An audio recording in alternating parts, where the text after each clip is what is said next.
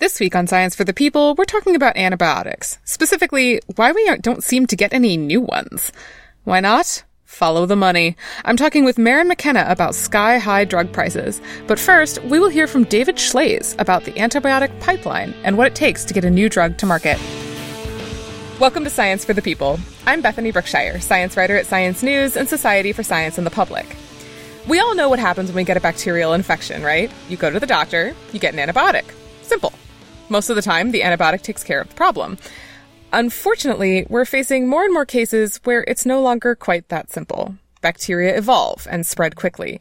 Helped along by our overuse of antibiotics in people and in livestock, bacteria have figured out how to resist the drugs we use to kill them. Now, we face a growing problem of antibiotic resistance.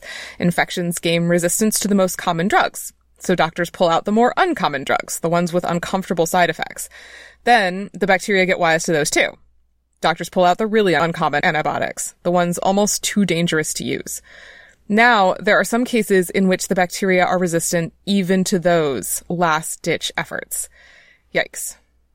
But wait, this is the 21st century. We've developed dozens of kinds of insulin and are capable of literally altering people's DNA. Surely we could develop some new antibiotics to throw at the constant barrage of bacteria. And yes, we could. But mostly, we don't. Why not? It's the economy, stupid. Here to tell us more about it is David Schlaze, a retired infectious disease physician and former drug developer. He tracks the antibiotics market on his blog, Antibiotics, The Perfect Storm. David, thank you so much for taking the time to be here with us. Well, thanks for having me. First, I think many people who are not in the medical profession or in drug development itself might not be aware just how exactly a new drug comes into being. And I was wondering if you could take us through the drug development process. First, we start in a lab, and it could be a pharmaceutical company lab or an academic lab that finds a new mechanism to, say, kill a bacteria. And then they publish a paper on that. Hooray! Maybe it's somewhere big like Science. But that's just the first step, right? Yeah, although I have to say that most of the time it doesn't even work like that. If you look at all the old antibiotics that we have, like penicillin and tetracycline and things like that, those were discovered by finding other organisms that produced substances that inhibited the growth of bacteria. So Fleming found on a petri dish that had been contaminated with a fungus, that around that fungus, the bacteria he had been growing were inhibited from growing. So there was a zone of clearing around this fungus. And he realized that this fungus must be producing some antibacterial substance. But he had no idea what it was. And it took years, about 20 years, well, 10 to 15 years actually, for them to figure out what it was and to actually get it available for soldiers and ultimately for the market. And that occurred in 1945 for penicillin.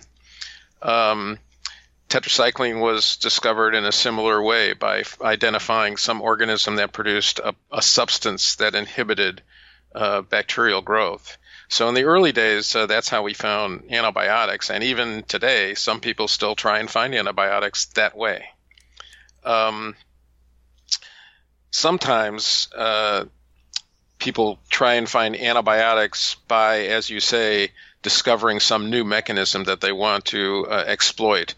But we've not been very good at that. So that doesn't work as often as you might think. One of the questions that you had in mind was, so how long does that take? Let's say that you find something one way or another.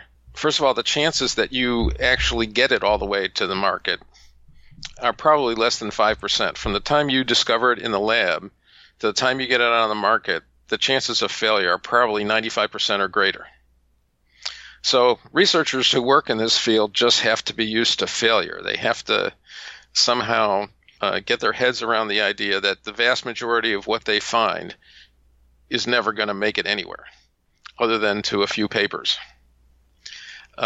which is actually hard for these researchers, many of whom are very dedicated to what they're doing. The other thing is the time issue. It takes 10 to 20 years from the time you find it in the laboratory to the time, if you are lucky enough to get it there, it gets all the way to the market. So it's a very long time span. And what's involved in that time span, first of all, is once you find something, it's the thing that you find is usually, these days anyway, not the antibiotic that's going to be on the market. You have to modify it frequently chemically to improve it. Either you have to improve its activity, you have to improve its safety, you have to improve its ability to get to the site of infection in the body. There are a lot of things that you have to work on before you can even think about actually getting into clinical trials. You also have to show that it's safe. Usually you do that first in the Petri dish, and if that works, you go on and you try and do it in animals. And if you get through all of that, then you can think about clinical trials. So it takes quite a long time, and it costs a lot of money. So you might be surprised to learn that the last time I looked at this, the cost of getting a drug, any drug, from bench to the market is $2.6 billion. That is slightly more than I was expecting. Right. To be fair. Well, but the reason for that is the fact that 95% of what you do fails. So you have to pay for all those failures. I wanted to pursue that issue of failure. We were talking about kind of the points, you were kind of going through some of the steps that have to occur here. So, for example, you start with not necessarily a new discovery, let's say you start with a new mold that happens to produce a zone of clearing in the bacteria in a dish. Where are various points of failure that can occur? Well, the first one is that not only does the product from the mold kill bacteria, but it also kills human cells, which is not always a good thing. So that's the first and easiest point of failure, which is the most common one, actually.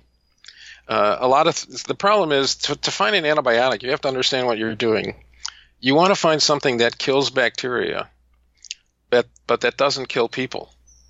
And we have a lot in common genetically with bacteria, actually. So this is not so easy to find something that's specific for the bacteria and won't hurt people. So that's the first point of failure. And then beyond that, there are lots of other points, like it works in the Petri dish, but you can't make it work in animals because it doesn't get absorbed, or it gets destroyed by the animal's metabolism, or for lots of other reasons. And if it doesn't work in animals, one of the good things about antibiotics is that the animal models we use to determine whether antibiotics work or not are excellent. They are very predictive of what will happen in people. We can even determine or get a very good idea of the dose of antibiotic that we should use in a person from the animal models. So they're very, very helpful, but that's also a very big point of failure. What kind of animal models do we actually use for antibiotic testing? Mostly mice. Mm-hmm. Mostly mice. Those are the ones that have been validated and shown to be very predictive of what happens in people, actually. And you mentioned some of the issues are associated with things like, for example, potency. There's actually a famous story of the early days of penicillin when they tried to actually use it for the first time in a man. I want to say it was a firefighter who had been injured and he was dying of a bacterial infection. I think a policeman, I believe. A policeman, yeah. And they tried to use the tiny amounts of penicillin they had, and they had to use, they couldn't get enough of it. They actually ended up recycling the man's urine in an effort to try and get enough penicillin, and it did not work. He died. They couldn't, it was taking longer to cure the infection than they had anticipated. So that even their efforts to repurify penicillin from the urine could not sustain the patient. And so there's issues, for example, of potency and getting enough of the drug. So are all of these kind of chemical modifications, packaging modifications, are there lots of little tweaks that go into this? Well, in the case of penicillin, it was pretty simple. It was just knowing how to manufacture it. So knowing how to get the mold to produce more of it and knowing how to purify it from cultures where you grew the mold. Those were the issues for penicillin. But there are many issues. As you mentioned, some of them are chemistry. So you have to undertake chemical modification. Some of them are around manufacturing, and some of them are around avoiding toxicity or avoiding metabolism. So there are a lot of things that you have to keep in mind for any drug, not just antibiotics, to get it from the bench to the marketplace.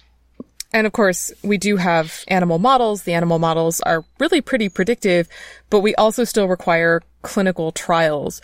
How do you do a clinical trial for an antibiotic? Is it different from clinical trials for other drugs?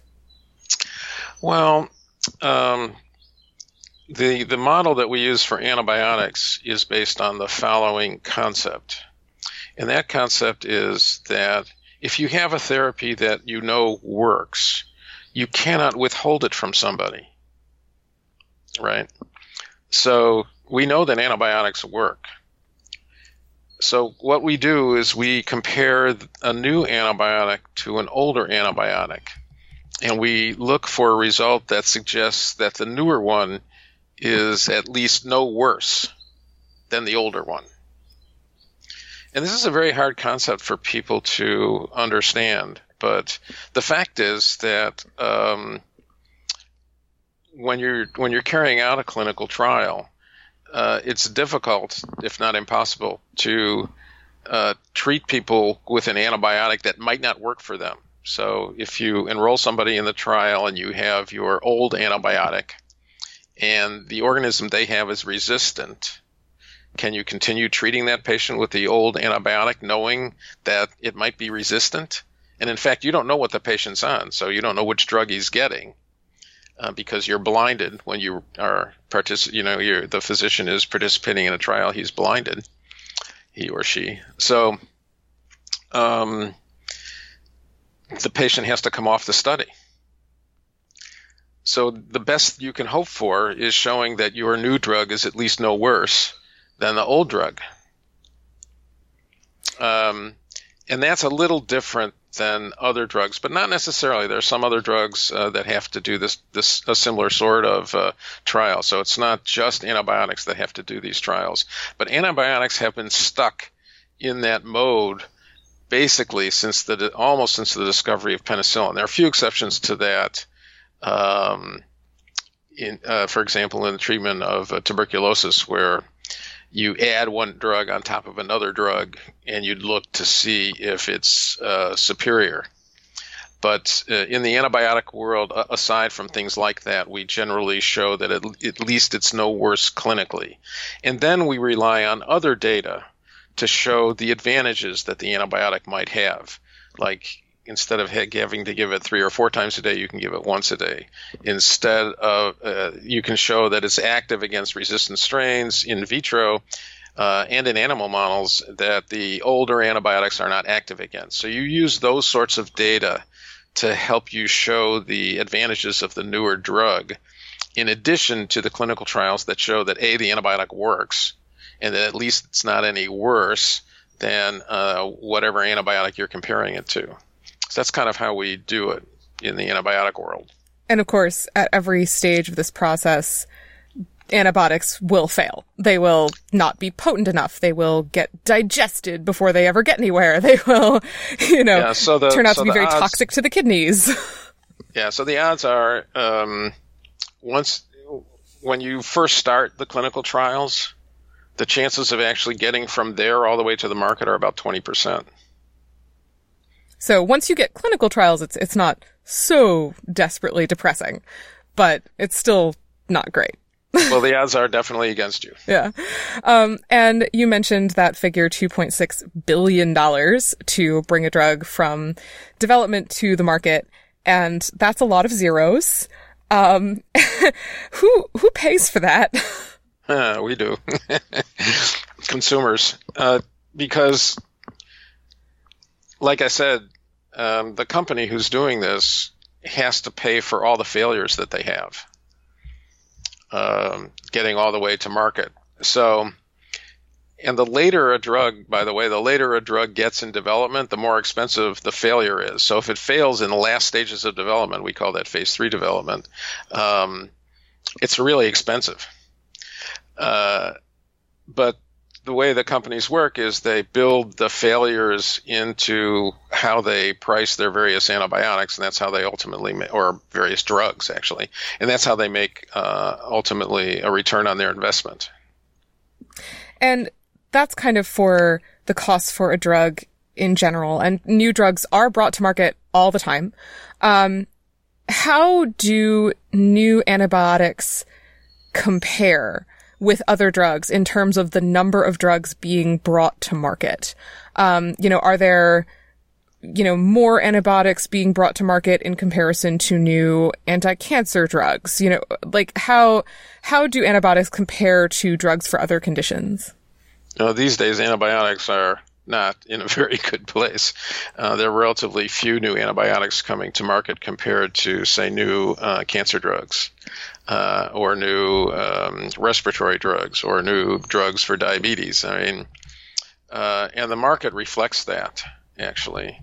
So the market for cancer drugs, the sales of cancer drugs is more than twice the size of the market. It's almost 3 times the size of the market for compared to antibiotics.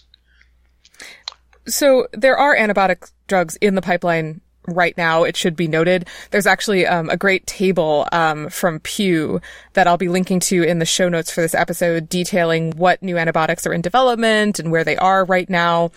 But you mentioned they struggle. Why are antibiotics struggling on the market right now compared to, say, cancer drugs? Well, it comes down to money. I think it comes down to money. So the problem is that there are several problems with this. I mean, one is that resistant infections, when they occur, are bad. They're hard to treat. As you mentioned at the beginning, some of the drugs that you might want to use are toxic. But they're not very common, thank goodness. So there's a recent paper published in a Journal of the Infectious Diseases Society of America showing that about 1% of all serious infections that they looked at were what they called difficult to treat, that is, resistant to most or all first-line antibiotics. So if you're one of the 1%, it's not so good. But if you're not, we can find something to treat you with. The other issue is that when a new antibiotic comes out, because physicians are worried about resistance, because, with antibiotics, there's kind of a rule. And the rule is you use it, you lose it. Because bacteria, as you mentioned at the beginning, become resistant. So physicians, rightly, try and limit the use of these new drugs to situations where they really need it, which is the way they should be behaving for all new drugs, including antibiotics. They should be used only when you need them. And this, of course, is very good for public health, but not so good for the marketplace. The third issue has to do with price. So if you're only going to sell at a low prescription volume, so only few patients are really going to use this drug, then in order to make a return on your investment, the price has to be very high. But that high price discourages hospitals, pharmacists from making the antibiotic available for use. So, for example, in the United States, we've analyzed the use of some of these older, cheaper, but very toxic antibiotics for resistant infections compared to the use of the newer, more expensive antibiotics. And what we're finding is that these toxic antibiotics are still used very frequently. Why? Because hospitals do not want to pay an upfront cost of stocking these new expensive antibiotics for something that's relatively uncommon. So they keep in stock the older toxic drug, and maybe the physician will have access to the newer drug and maybe not. And maybe but normally if they do, it's several days by the time they can get it. So, and those first several days in a resistant infection are critical for the survival of the patient. But pricing, I think, is a real dissuasive issue for hospitals and pharmacists. The other thing to keep in mind, I don't know what the situation is like in Canada, but in the U.S., 70% of hospitals are under 200 beds, and 55% of hospitals are under 100 beds. And those hospitals are not going to put up the money for new expensive antibiotics that are going to be useful for rare infections. Bigger hospitals, maybe they'll do this, and there's some data coming out that this is true among the larger academic centers, and they're using more of these newer expensive drugs. But the majority of hospitals in the U.S. will have a really hard time with this. So what I'm hearing here is kind of there's an issue of both supply and demand. So on the supply side, this is incredibly expensive to develop a new drug and get it to market. And on the demand side, nobody wants to pay for that. Yeah. Because it's so expensive. They don't want to pay for it, and they want to try and avoid using it if they can.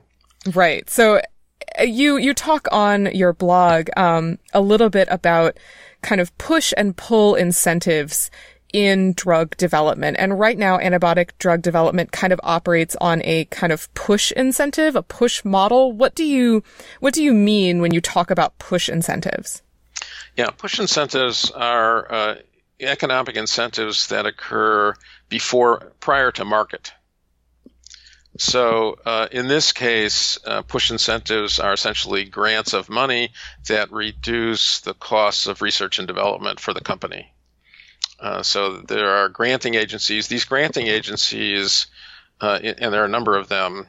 One of them, for example, is Carbex, which is funded mainly by Wellcome Trust and by BARDA, which is part of Health and Human Services here in the U.S.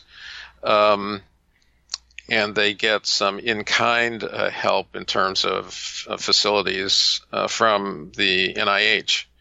But anyway, they will provide financing for research and development up until the very early stages of clinical development for companies. And this reduces their cost. But they do require that the companies pay for part of this themselves. So it has to be a public-private partnership. And most of the organizations that provide these push incentives do require private money as well.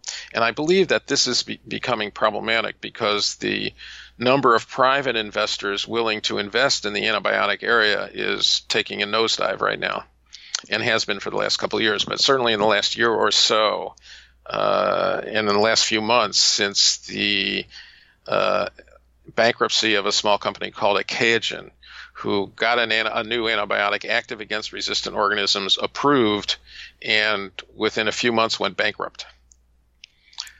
So it's like no good deed shall go unpunished. But investors have totally fled the area since that event.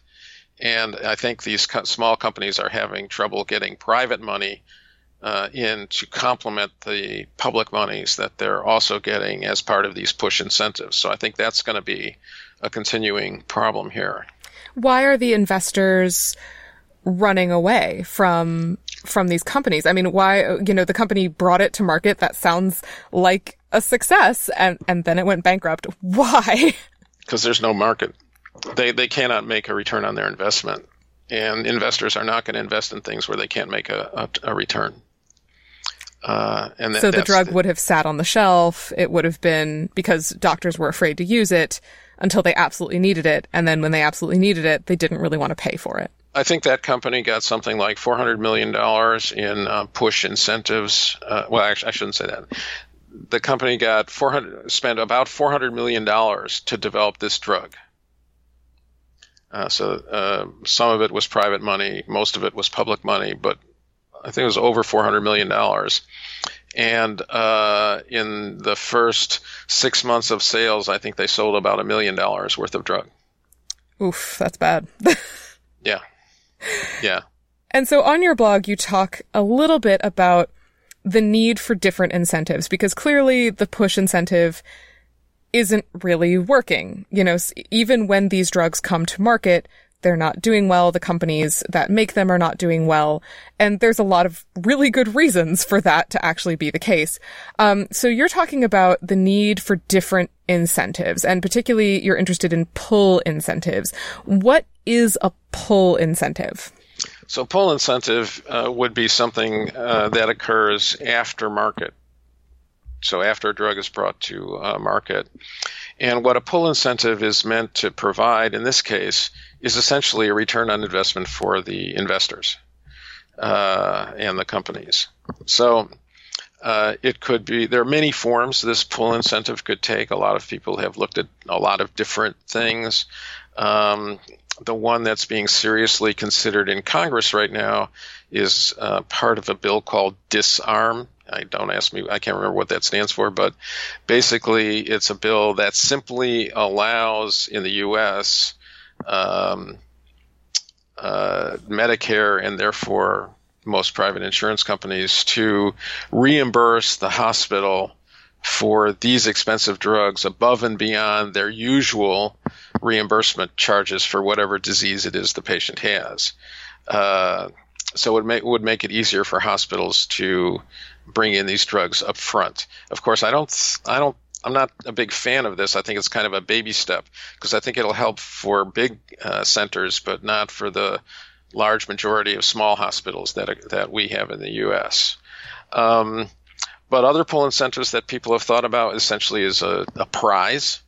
So you get a needed antibiotic to market, and we'll give you a bunch of cash as long as you continue to manufacture it, you make it the antibiotic accessible to people, and you provide education in terms of how it should be used and how it shouldn't be used and things like that. So it's kind of a contractual arrangement. But basically, at the end of the day, they get a chunk of money. How much money? I think for me, it has to be about $2 billion. I mean, there are a lot of figures out there, anywhere from 800 million to $2 billion. I'm on the high end because I want to incentivize large pharmaceutical companies to get back into the antibiotics game. And I think with that amount of money on the table, large pharmaceutical companies will come back in. And when they come back in by in-licensing some of these new products from smaller companies, then investors will then be motivated to reinvest in the area. But until that occurs, I think that's not going to happen. The other pull incentive that people are talking about is a transferable exclusivity voucher. So what that would mean is, let's say, I don't know, you're AbbVie, and you have Humira, which earns something like $20 billion a year.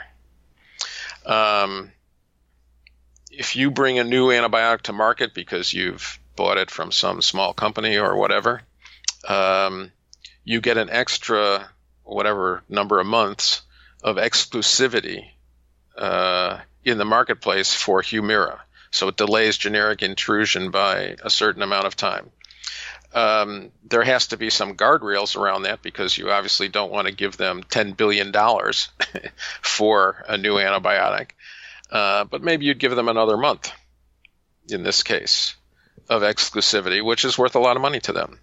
So, those are just examples of the various different pull incentives that people are discussing. I think the problem is that aside from the DISARM bill, which is in front of the Senate in the U.S. right now, none of these are getting anywhere. And I'm not sure they will. The other pull incentive that people have actually implemented, this is in the United Kingdom, is essentially a value-based payment. And several states have pursued this in the U.S. for things that aren't antibiotics, like hepatitis C drug. So the idea is that you want to you want to buy a certain number of doses, where of new antibiotic for resistant infections in your state, or in this case in the United Kingdom. So you say to the company, okay, I'm going to buy a certain number of doses at this price.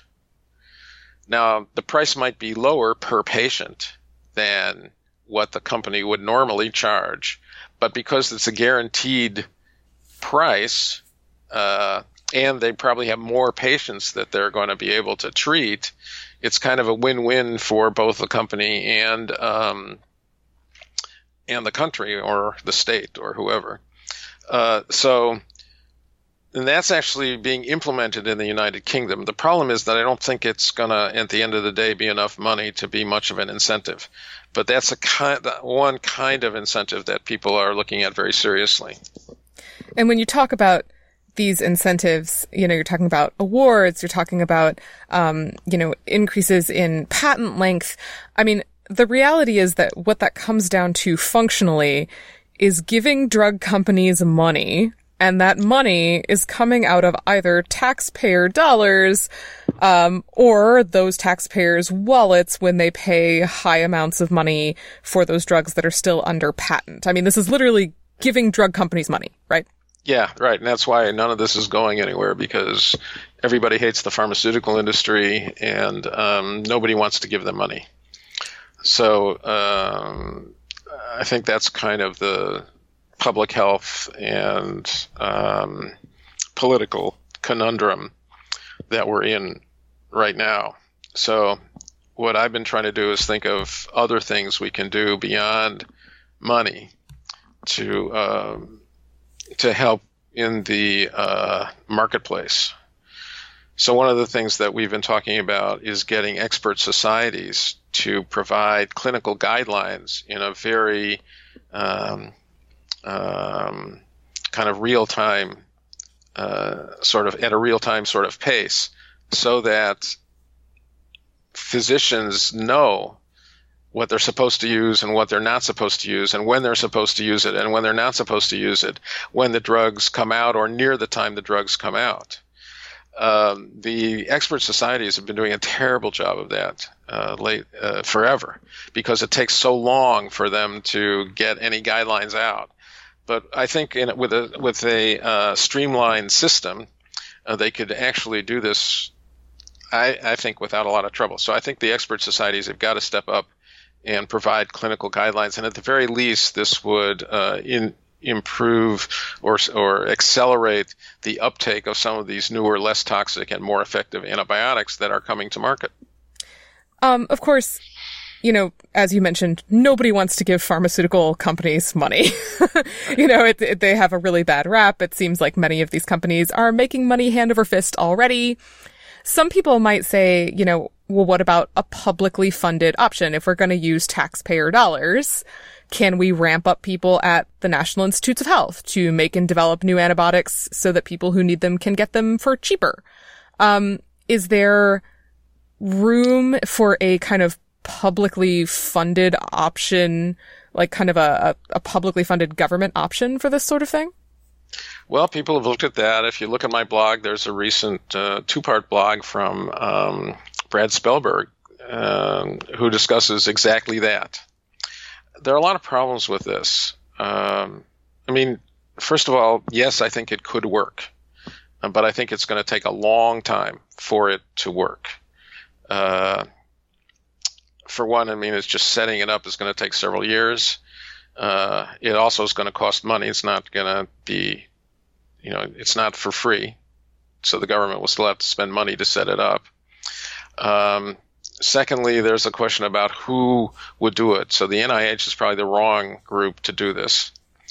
They're not that experienced in antibiotic discovery and development, although they are more experienced now than they used to be. They're still not that experienced. So we need somebody, some group that's very experienced in this area to actually get involved. And because large pharma has basically abandoned this area over the last couple of decades, there are lots of antibiotic researchers out there who would love to get back into the area. So I don't think it would be difficult to hire people, but they have to be hired into the right setting. So I think that's a challenge. And the other thing is, given the timelines, 10 to 20 years to get a new antibiotic to market, we're talking about time. So yeah, sure, we could have a public option, but it's not going to bear fruit for a long time. And we need to understand that, and we need to have a plan for what we're doing in the meantime. So in your view, what do you think is like the number one thing that needs to happen to get more antibiotics to market? I mean, we need them and we don't really have time. I think the number one thing is we have to solve the economic problem, which is unfortunately, at least on a temporary basis, going to mean giving money to the pharmaceutical industry. I don't see a way around that. I don't think it's going to be solved without that. I think the public option is going to take too long to get us where we need to go. So in the interim, we need some sort of pull incentive that will assuage investors and allow them to reinvest in the area. Otherwise, what I'm afraid you're going to see over the next couple of years is a lot more bankruptcies similar to what Achaogen has just gone through. I predict in 2020 and 2021, we're going to see more of those unless we do something concrete about the economics here. Well, David, this is sad and depressing and, can't wait till the revolution comes. But thank you so much for taking the time to talk with us. All right. Well, thanks for having me again, and nice talking with you. We've linked to David's excellent blog, which tracks issues of antibiotic development at scienceforthepeople.ca. Next, we've all seen those cases where an unscrupulous company charges through the nose for a needed drug. It'll make anybody's blood boil. But for antibiotics, the price calculus can get complicated. And Maren McKenna will be with us to explain it all. Stay tuned.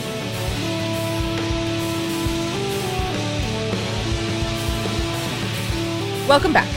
Now that we've heard a little bit about what exactly it costs to make a new antibiotic, you might wonder why so many of the drugs we take for strep throat or whatever are so cheap. And they are cheap. The older drugs we all learned about, streptomycin, penicillin, they are long ago off patent and they are incredibly inexpensive.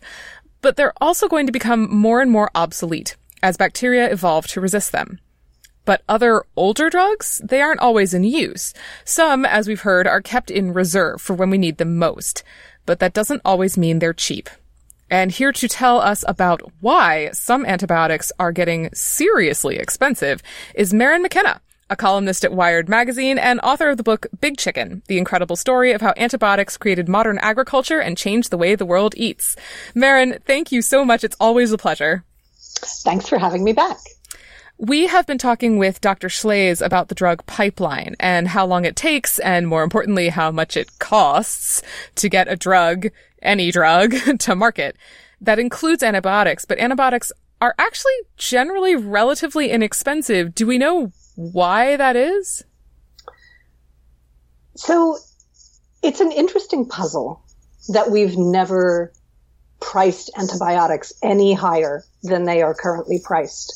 Because when you think about it, antibiotics literally sometimes save us from death, from infectious disease. And even when they don't save us from death, they are preventing serious infections with many, many sequelae that could harm you over a long time. So why don't we value that?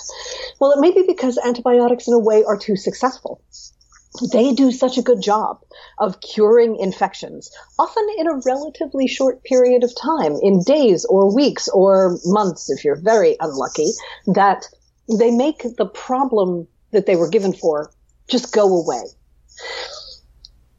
Unlike heart disease, unlike cancer, unlike a number of other conditions for which we take drugs for a very long time, we take antibiotics for a relatively short period of time and we cure the thing they're given for, and they kind of vanish out of our consciousness. And so I think that's created a sort of implicit value judgment that the problem's solved, therefore we shouldn't have to pay too much for the thing that solved the problem.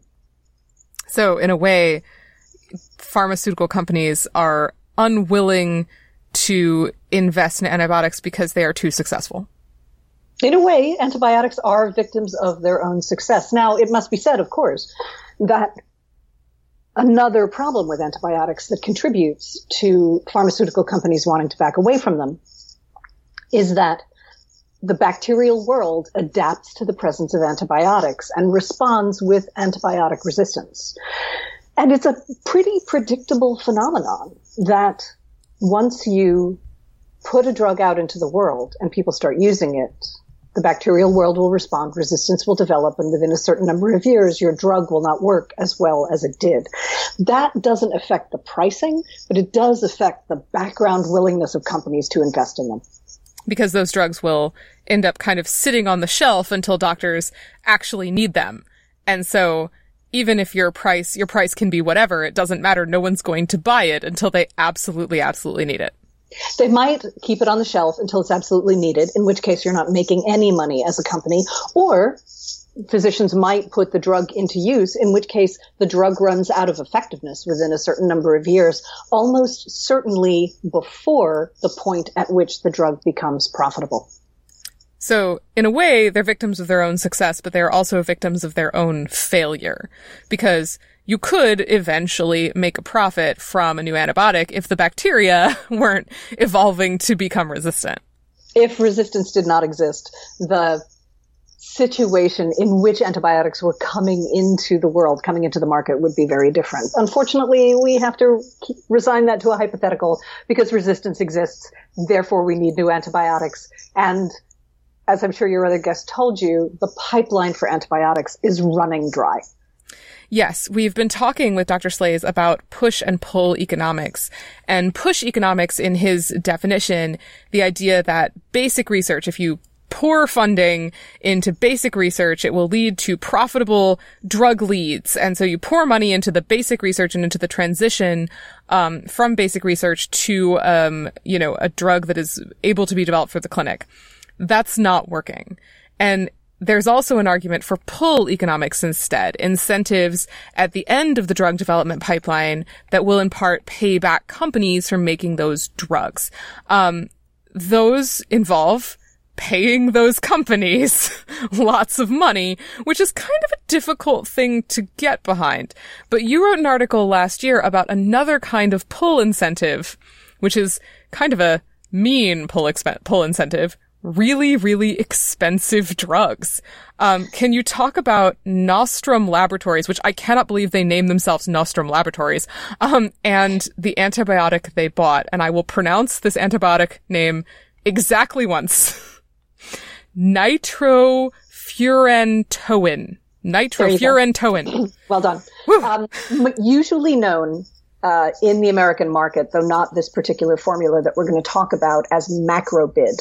Nitrofurantoin is a very old drug that is primarily used for urinary tract infections. And the particular formula that was at the heart of this controversy was a liquid form that's used in children, in the elderly, and anyone who can't swallow a pill.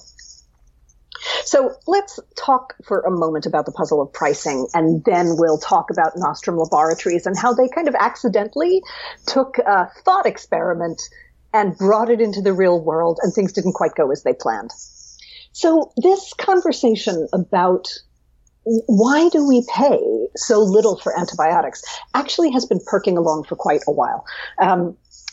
In the New York Times a couple of years ago, Ezekiel Emanuel, who's a vice provost at the University of Pennsylvania and is a member of the family, the Emanuel brothers, who produced Rahm Emanuel, the former political aide and mayor of Chicago. And there's a third Emanuel who was the model for the agent in the show Entourage. Very interesting family. Anyway, Ezekiel, the oncologist, wrote a column in the New York Times that we ought to be willing to pay more for drugs because we pay very large amounts of money for other drugs. The example he gave was that we're willing to pay $100,000 for cancer drugs, even though a cancer drug might only extend life by weeks or maybe months. It's not necessarily going to cure the cancer. We'll pay tens of thousands of dollars to replace a knee with an artificial knee,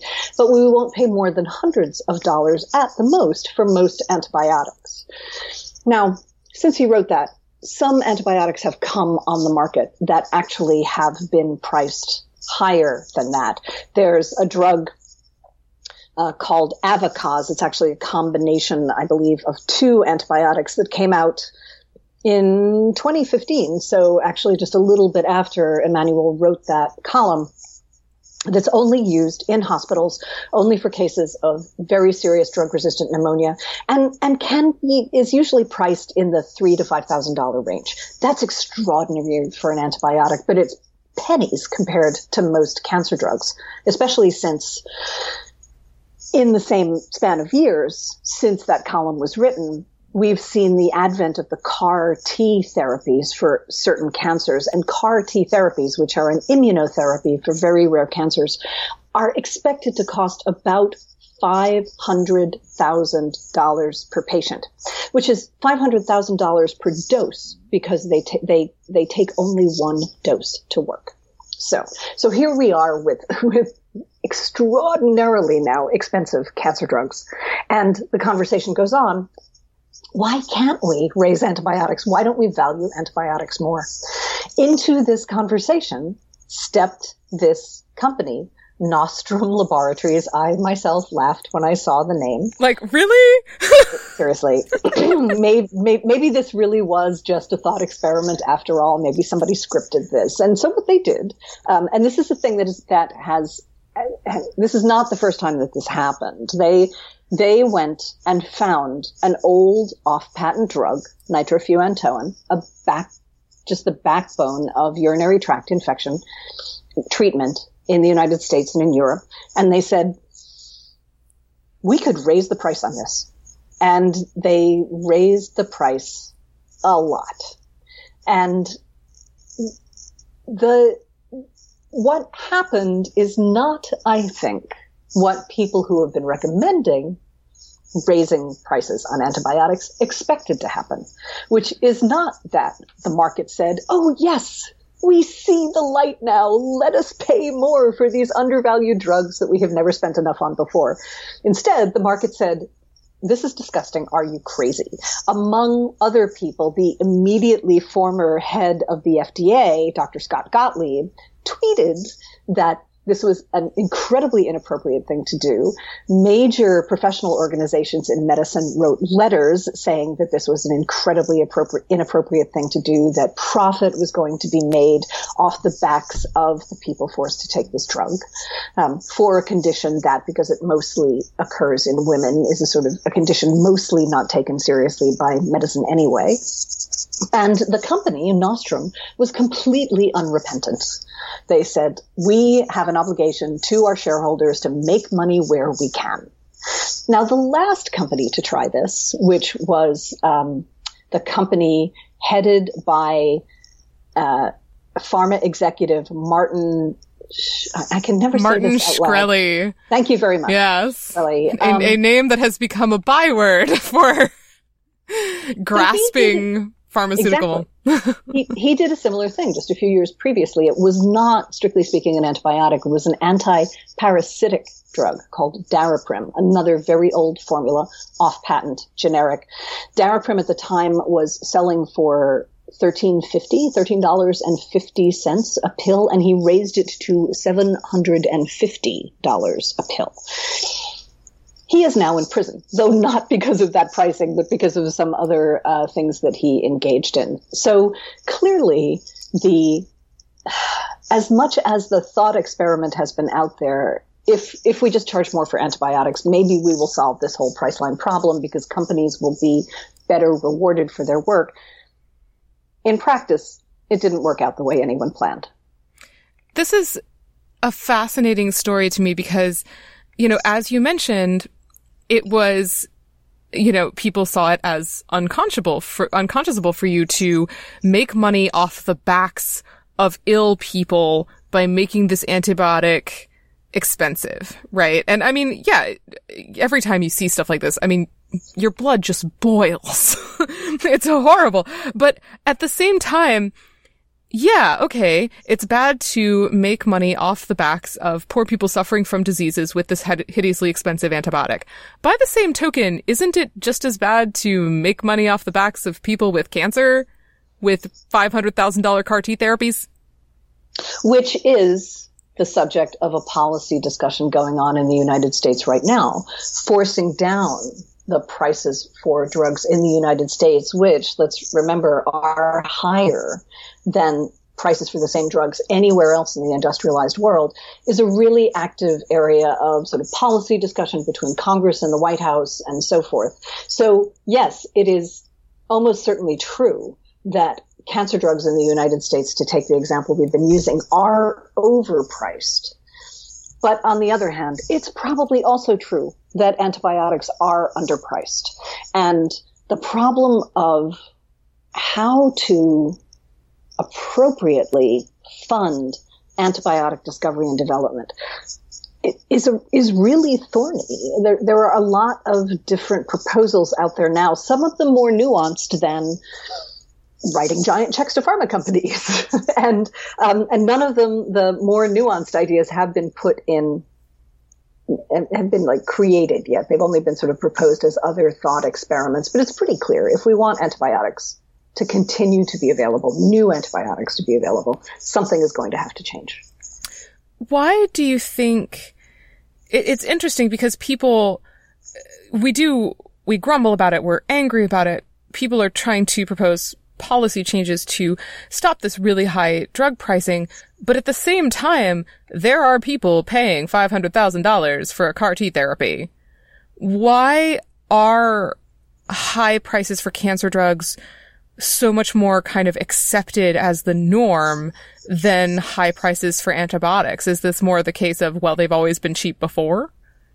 I think, in a way, this is my own hypothesis, is that cancer has about it a kind of difficulty and a kind of almost glamour because of the difficulty that when we talk about, cancer, we talk about cancer as a disease, but we also talk about it as a metaphor, right? That when we say we're going to cure cancer, the thing that they said as far back as the Johnson administration, that is almost a synecdoche for something like a moonshot, for an incredibly difficult and noble thing that humanity should do. Nobody really says that about curing a staph infection or even curing pneumonia. So as much as there's this kind of glamour around the difficulty of cancer, there's a lack of glamour, a kind of pedestrianness around most of the things that antibiotics are used for. And they are considered sort of everyday, I think we kind of consign the things that cure them to a kind of everyday category that doesn't deserve investment or attention or creative thinking about how to keep them coming. Is there anything to, I was just thinking, is there anything to maybe the idea that if you're getting a treatment for cancer that is expensive, it is probably because you have no other choice. Whereas with antibiotics, I think in the past, we've always kind of assumed that there are other drug choices, So for example, I was diagnosed with a penicillin allergy when I was a kid. I don't know if I actually have that penicillin allergy, but I was diagnosed with it, and my doctors would just go, "Oh, okay, we'll just give you Z-Pak instead." And it was very clear that there were always other things on the shelf, other options. Do you think that it's because we've never really thought of antibiotics as kind of a last resort before, whereas we think of cancer drugs as kind of this last resort and therefore more expensive? I think a couple of things contributed to what you're describing. The first is, in fact, there were other classes of drugs that people could move to for most infections. You could start with a penicillin, you could move to a semi-synthetic penicillin, you could try, a macrolide, a cephalosporin, something like that, depending on the infection. So there was no sense for a long time that any one drug was a last resort drug. And in parallel with that, I think there was no sense for a very long time that infectious diseases of this type would actually kill you. But in fact, now both of those things are true. There are antibiotics that are in use today that medicine literally refers to as last resort drugs. They are the drug that if an infection is resistant to every other class of antibiotics, this is the one that they try. And there's 2 or 3 of them. And if that doesn't work, you are out of luck. And there are people now dying in the United States every week from what's called pan-resistant infections. Infections for which no antibiotic works. And there's a kind of emerging genre of video and text in which people who work in infectious disease, clinicians, describe their shock in finding that they had a patient for which there was literally no drug that worked, and watching that patient die, and having to tell their families that there was nothing they could do. So, just as we're starting to understand that antibiotics can in fact be last resort drugs, we're also starting to understand that the thing that we give antibiotics for is as deadly, is as fatal as cancer can be. So do you think maybe, it's very clear right now that people are not willing to tolerate the high prices for drugs. And I mean, I personally don't think people should have to tolerate super high prices for any kind of medical thing, but, just my opinion. Do you think that people will come to tolerate higher prices for antibiotics as the situation becomes more dire? So what I hope will happen is that we will reframe the conversation around making antibiotics, which let's remember, as with any new drug, is a complicated process that takes conservatively decades, a minimum of 10, maybe up to 20 years of discovery and development and clinical trials before you have a compound on which you have spent 10 to 20 years of R&D money that you must get reimbursed in some manner. A report from, I believe it was the Rand Corporation that came out a couple of years ago, estimated that for most antibiotic development, the drug only gets to profitability in year 23 of that process, which is approximately 2 years before it's entitled to go generic. Which means that between resistance and wanting to hold it back and the looming threat of a generic version, there is almost no hope that a company is going to make enough to earn back its R&D, which is a good reason from a company's point of view to back off.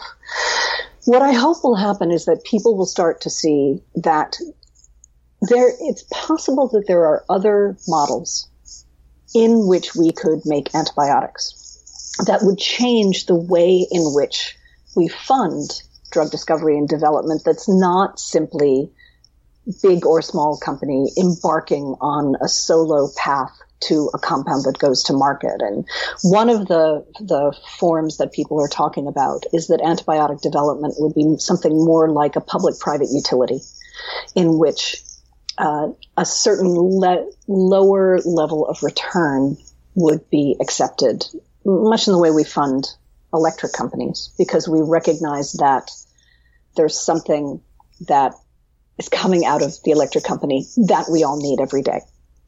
Another kind of form of doing drug development that would be different than what's happening now is to do it more actually like military contracting, where something like, when the military wants tanks or airplanes, they understand that tanks and airplanes take many years to develop, and they go to the companies that would develop those and they say, right, we want a tank or airplane in 20 years, and here is the path by which we're going to get there, and here is the payments we're going to make along the way, but we're also going to exert a fairly strict degree of control over what you do as you're developing this thing for us. We're going to give you specs. We're going to be very in there on the discussions back and forth.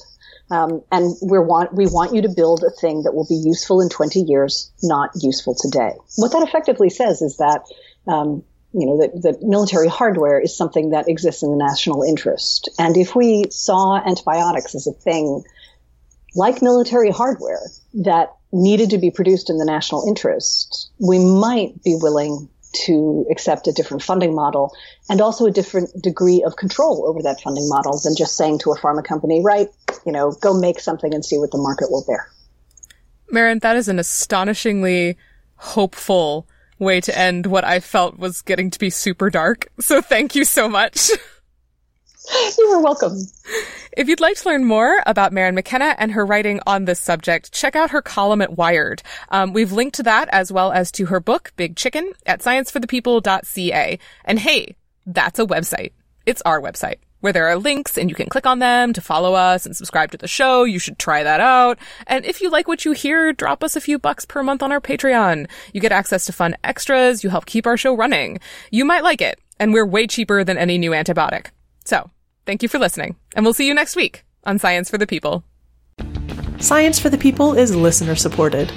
You can find us on Patreon, where you can support us with monthly donations in any amount. Your support keeps us afloat and able to keep making great new episodes, and we thank you for it. The show is produced by Rochelle Saunders and edited by Ryan Bromsgrove.